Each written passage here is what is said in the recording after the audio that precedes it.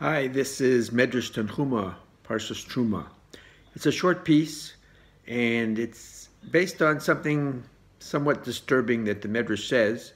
I'll read you the pasuk that we are discussing. It says, "V'zos hatruma asher tikchu mi'itam zahav kesef v'nechoshet v'olot elim mudamim." These are different fabrics and materials used in building the Mishkan, and gold, silver, brass, and red dyed hides.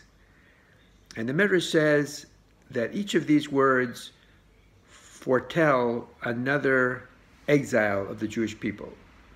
The gold is Babylonia, the silver is Persia, the brass is Yavan, Greece, and finally the last one, the red dyed hides, is Edom, right, Rome. So it seems somewhat disturbing that here we are building the Mishkan and all of that excitement the Jewish people have in dedicating it, and yet sort of embedded in the fabric of the Mishkan is already a foreboding of all the exiles to come. Furthermore, the Zohar says that, in fact, no Mishkan or Beit HaMikdash could ever remain standing if they're not built by God. So, and the Be'er Mamarim, which is a commentary on the Midrash, says that when one of the most beautiful aspects of the Mishkan is, right, Asuli Mikdash Shachanti Bisocham, that God will now dwell in the midst of the Jewish people. How could that be? That's all this foreboding when we have all this joy. So he says, no, that refers to, again, a messianic time. Now, of course, you have to keep in mind that it just wasn't inevitable. God is above time and space, so the Jewish people didn't have to, sin with the golden calf and the spies, and our destiny would have been different. But, of course, God is above time and knows, even though we had free will, what will be. And so we already have this foreshadowing. The question is, how do we get a positive message out of this?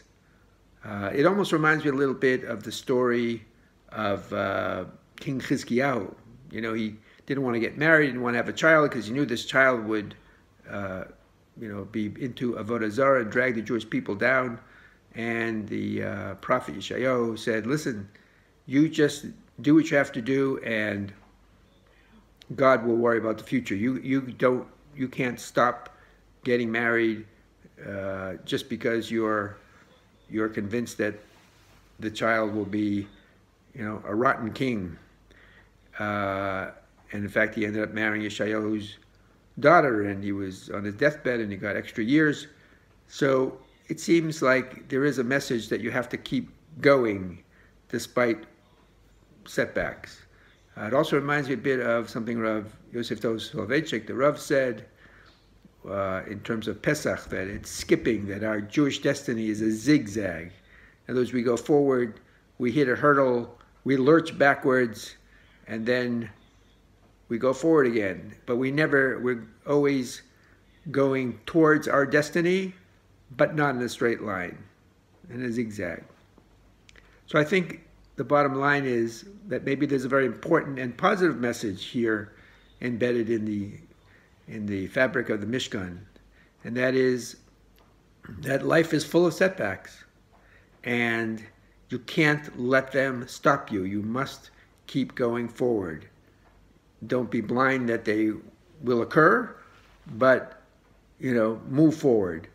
And we have a spiritual destiny, and we have to reach our goal, and nothing can deter us. Have a great Shabbos.